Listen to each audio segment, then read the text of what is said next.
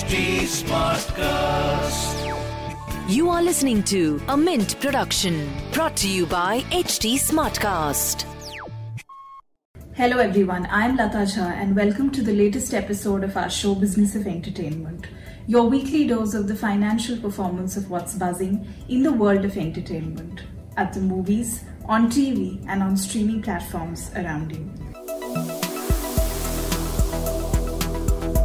Now, despite gradual easing of restrictions in several states, cinemas remain cautious about expecting pan-India theatrical reopenings anytime soon, which means that big star vehicles such as Akshay Kumar's Suryavanshi, sports drama 83, Sanjay Leela Bhansali's Gangubai Kathiawadi and Prabhas's Radhe Shyam are unlikely to see the light of the day before the Diwali weekend. Staggered reopenings starting with Delhi and Uttar Pradesh by July and possibly all of Maharashtra by September would give adequate time for a medium budget release to arrive for the Independence Day weekend and possibly a big ticket Hindi film for Diwali. Local filmmakers need a promotional window of at least 3 to 4 weeks to gauge possibilities before they can schedule a title. But Hollywood movies and older local films can fill the gap in the initial weeks after reopening.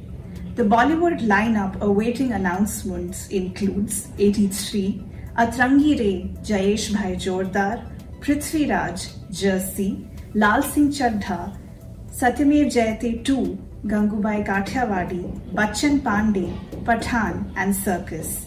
Meanwhile, southern producers who had held back Tamil and Malayalam content such as Marakkar, Arattu, Annathe and others because of the elections in Kerala and Tamil Nadu are also keen to announce them as cinemas open up.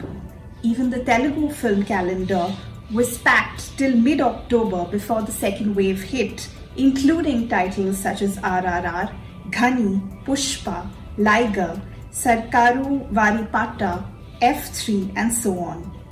Meanwhile, with markets like the US now open, American movies such as Fast and Furious 9, A Quiet Place 2, The Conjuring 3 and Cruella have already released in other parts of the world and may make their way to India in the initial weeks after reopening. Apart from adequate communication on safety and hygiene protocols to draw viewers, trade experts say that cinemas must focus on reasonable pricing in the initial weeks. Disproportionately high pricing for some small budget films after the first lockdown had proven to be a huge disadvantage. As far as web offerings go this week, ZEE5 is out with Sunflower starring Sunil Grover. That's all we have as far as entertainment goes this week. We will be back next week with more news and context on all that's fun and entertaining in hopefully better times. Till then, stay safe. Thanks for tuning in.